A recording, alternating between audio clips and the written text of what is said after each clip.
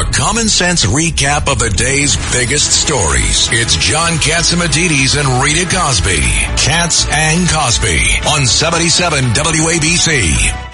We have the Attorney General of Florida on. Would you like to introduce her? I will. She's a former state judge, former federal prosecutor, a great attorney general, one of my favorite people, favorite AGs in the whole country. Ashley, I saw you in a press conference yesterday with Governor DeSantis. You suspended, by executive order, a local prosecutor. Why was that done, and why is that important?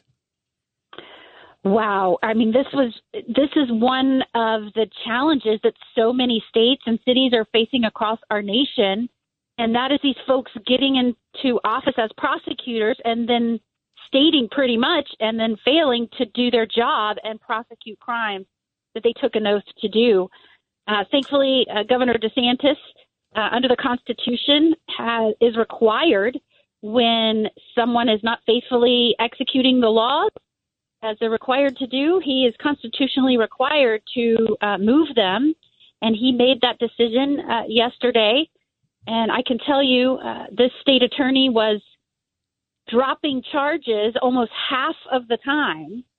So, and this includes, it was dropping charges for violent felonies and gun charges and all of the things that you are seeing have a devastating effect in areas around the nation. We're not immune from that in Florida. But thankfully, we have a constitution that allows this, and we have a governor willing to take the step to make sure that our citizens are safe. Well, as I was reading the executive order, Ashley, it says that it was determined that there was a willful neglect of duty and it was incompetence, and this endangered the public safety.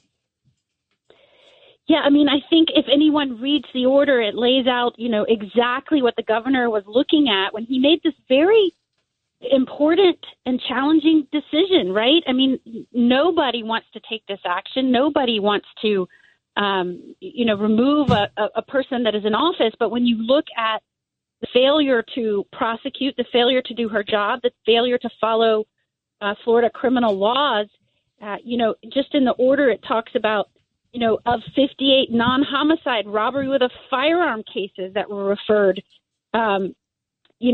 only a few had resulted in the required sentence. I mean, you look at the 11 non-homicide carjacking with a firearm cases that were referred. And what was troubling to me, Ashley, what troubled me too, is that she was responsible for letting people out on cases, on bail issues, and then they went on to commit even worse crimes. So this is what we're seeing. There are two phases, really, where a dangerous person, a violent person, can be kept away and apart from a law-abiding community. That's when you're waiting trial, pretrial detention, and that's after someone has been found guilty and sentenced, right?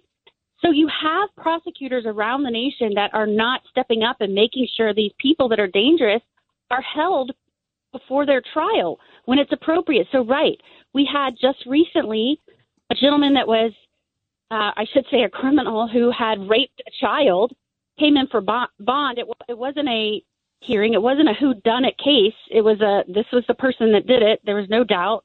There was DNA, and they didn't ask for detention. And thereafter, that person got out and shot two officers. I mean, and we could go through this, but I think that what the governor was looking at and what the numbers show is both pretrial and then post-sentencing, this prosecutor was not following through on the laws of the state of Florida that required her to prosecute cases.